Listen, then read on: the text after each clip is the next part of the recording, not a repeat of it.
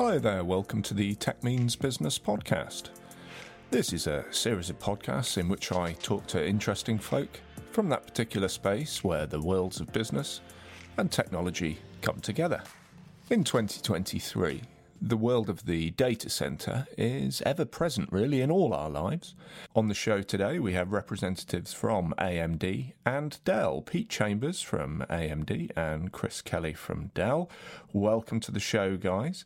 We'll be talking in this episode about data center security, both hardware and software, and the ways that the data center providers and the providers of the hardware inside those DCs can make data center users and end users more safe and secure from bad actors in a cybersecurity sense. Guys, welcome to the podcast. Let's go in alphabetical order, I guess. Pete Chambers from AMD. Would you give us, please, a brief autobiography about how you ended up at AMD and your life in tech to date? Yeah, thanks, Joe, and look, thanks for inviting us to join.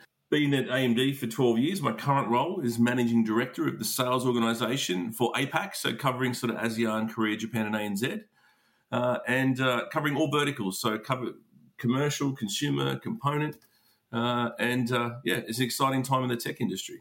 Thanks, Pete. And Chris Kelly from Dell. What's your job title, Chris? Current title is Senior Vice President for Asia Pacific and Japan of the Data Center Solutions business. I got the opportunity to work with an amazing group of senior technical and sales executives that really bring together a deep subject matter expertise and hands-on experience related to what we're talking about today, core technology trends and their application in business situations and use cases, so that ultimately, I guess, we can help our customers and partners deliver those superior commercial outcomes for their business. And Chris, staying with you for the moment, obviously I'm sat here in the UK. The company is based in Malaysia, in Kuala Lumpur. But for our listeners all around the world, what's the threat landscape like at the moment in the Asia Pacific and Japan region, from your point of view as someone who's on the ground? Yeah, it's interesting. I was made aware of a report recently that declared that APJ is now the most targeted region by cyber criminals. And this is the first time that APJ has been in this situation since they've been keeping records on this matter. And so, that's something that means it is top of mind for everyone in the region. I think it's also really applicable for businesses, small and large, and feedback that we're getting from CIOs and C-suite more broadly is that this is absolutely front and center at board level discussions as well. And so you see a lot of governments and regulators have responded with new legislation and mandates that require, I guess I'd call it, increased preventative measures to be taken. And now this is the right thing to do, no question. But at the same time, this does result in an extra burden being placed on the businesses in the region to comply with these requirements, whilst also trying to remain, agile and hold a competitive advantage in their market. That's a big part of what we're hearing. Security is a top priority, and in some cases, it is the top priority, and that businesses in many cases are struggling to stay on top of things, stay on top of the changing regulatory requirements, but also stay ahead of the bad guys, quite frankly.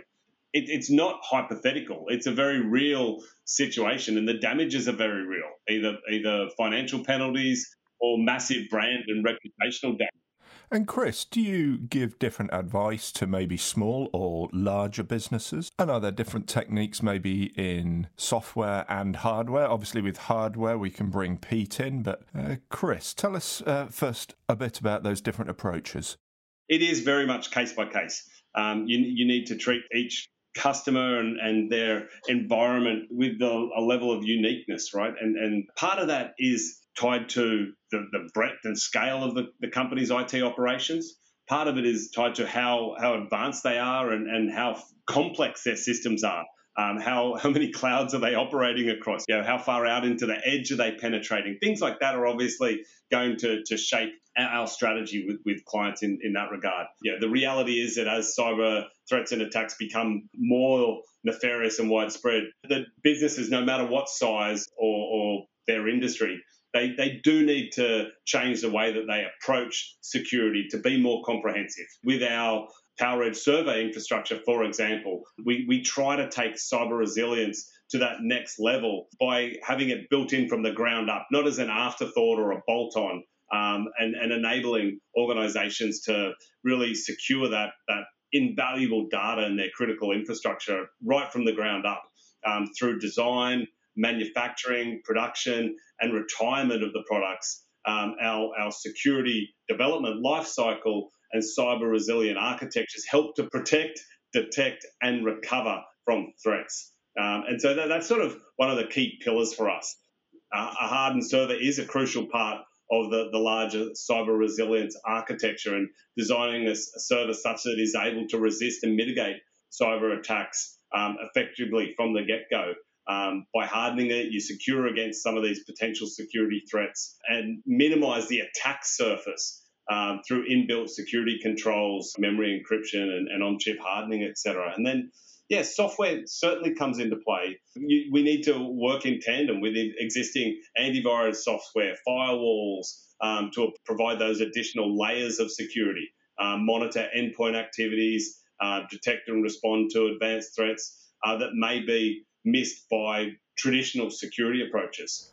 And Pete Chambers from AMD, perhaps you could dive into the particular area of hardware hardening for us. A few of the things that are bubbling round in the tech press at the moment might be encrypted memory, encrypted bus traffic across printed circuit boards, things like that. Could you explain perhaps to a layperson some of those ways that chips and hardware can be designed and built so that they are, or rather their nature, makes them more difficult to compromise? No, absolutely, Joe. And from an AMD standpoint, security is incredibly important to us, and certainly an area that we continue to innovate, and certainly we have to innovate to stay ahead of those nefarious folks that Chris was referring to earlier. So for us, it's very important that we build in a number of security factors into the silicon itself and allow our hardware partners and our software vendors to leverage that.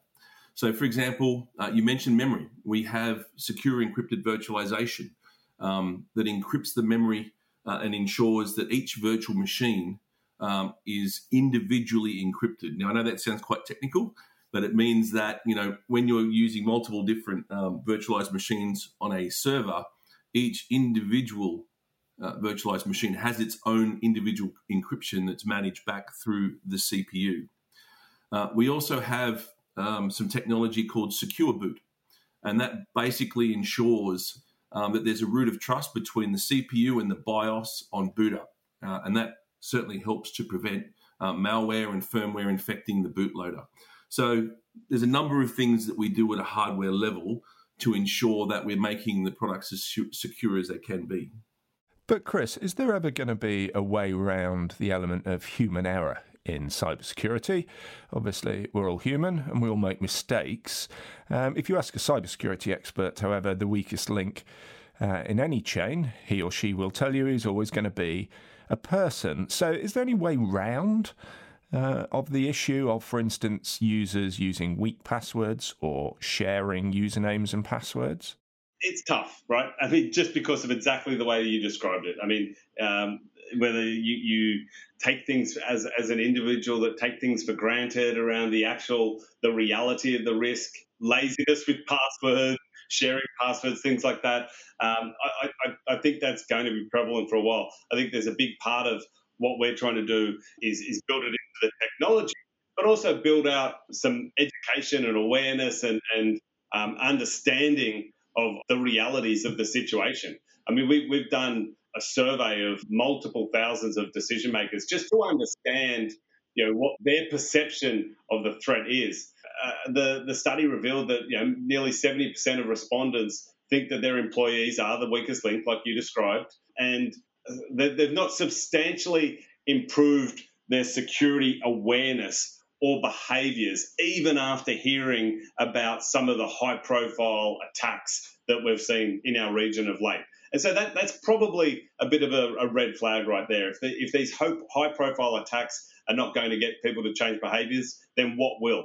Highlights the fact that it really, in some respects, needs to be seen as a team sport, right? Particularly as it gets more complicated. Everyone has to play a part in advancing the efforts to make our digital world safer, organisations more secure, vendors such as ourselves and with partners like AMD, but also working in collaboration with our customers. In one case, in India, we've partnered with the government of Karnataka to help promote and build a safe and secure digital environments for students, for startups, and for the government and other stakeholders in that state. And so we're a key part of that program, and something that we're continuing to do in other locations such as Singapore as well. And so education and awareness is a huge part of it. But I also call out that we've got to try to do what we can as a vendor, as a provider of technology. And so our PowerEdge servers use this immutable silicon-based root of trust to cryptographically attest to the integrity of the BIOS and integrated Dell remote access controller firmware. And what that really means is that this root of trust is based on a one-time programmable, read-only public keys that protect against some of that malware tampering. And as far as getting around John Doe's lax password management, we also offer a multi-factor authentication using RSA, Secure ID, which also has integrations with the Active Directory, LDAP integration, and single sign-on with role-based access. So I know a lot of sort of acronyms and things thrown out there, but I guess the takeaway would be awareness, education, enablement, partnerships, but then we've got to build it in from the motherboard up and the chipset upwards, if you like, working really closely with partners like AMD to do that. So, Pete, tell us a bit about AMD's policies here. Is it incumbent on you as a hardware creator, a hardware vendor, to provide individuals and institutions with more secure systems? Or is it really up to those individual users and individual companies to educate their staff and their employees? What's your opinion? I think it's a partnership, right? I don't think one person can take all the responsibility. We need to work together in a unified fashion. We talk about, the password thing. The other thing that happens a lot is phishing attacks, right? So not necessarily they crack your password, but people email in and things like that and create phishing attacks, and people click through and then, inadvertently provide access to the system without even giving up their password. And so, I speak from a number of companies' perspectives. I see them running internally fake phishing attacks. So they send out these emails from the IT department, and they try and get you to make it look authentic and make you, click through, and then it pops up and says, hey, this is a fake attack, or, the right thing is to report it. And, so there's companies that are actively, testing and training their people through real-time testing through fake phishing attacks to try and get the mindset around the fact that there are nefarious folks out there that are trying to gain access to their systems. From a hardware standpoint, we talked a little bit before around servers. We do a lot around notebooks as well. And certainly, there's a notebook stolen every 53 seconds. In most instances, those notebooks have been left in standby mode, so they're still powered on. And then they're susceptible to a cold boot attack. And what that means is if the memory's not encrypted, again, a nefarious player can get access to the keys on the memory in the RAM, and then ultimately get access, even if the drive's encrypted, can still get access through those keys. So we also, the same technology we're using for our servers in the cloud, we offer that same technology to our commercial notebook customers as well with Memory Guard, where the memory is securely encrypted. So if someone does get access to the notebook, accessing those encryption keys in the RAM is obviously significantly harder. And if there's people out there who are listening, for instance, who want to learn more about Dell's security offerings in both hardware and software, and also similarly about AMD's, well, let's talk about Dell's first of all.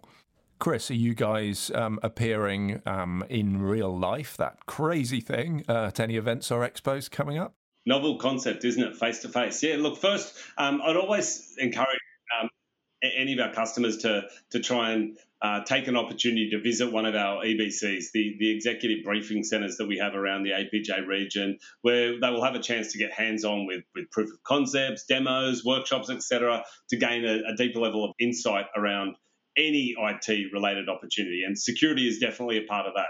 Once a year, we have our Dell Technologies World held in salubrious location in Las Vegas that's coming up in later May this year. And so there will be a lot unveiled at that session if anyone has a chance to travel to Vegas. And Pete, what about AMD? If people want to come and meet you guys? Yeah, for sure. Anytime online, amd.com, there's a lot of information there. There's a lot of case studies where we can share and show, specific customer examples of where we have helped from a security standpoint, from a total cost of ownership standpoint, from an energy efficiency standpoint. So there's lots to learn, and all that's available at amd.com. Well, thank you both very much. There'll be links to the Vegas event in the show notes, and I'll also include some links to relevant pages on the Dell and the AMD websites. And thank you to both my guests today, Pete Chambers of AMD and Chris Kelly of Dell. Thanks both for being on the Tech Means Business podcast. Thanks for having us, Joe. Thank you. And thank you, listeners, as well, for joining me today. It's been really interesting to talk about data centres, security in them, and the security of the hardware that runs inside many of the world's data centres. Great to have a couple of big names on the show too. I hope you can join me next time on the Tech Means Business podcast. Bye for now.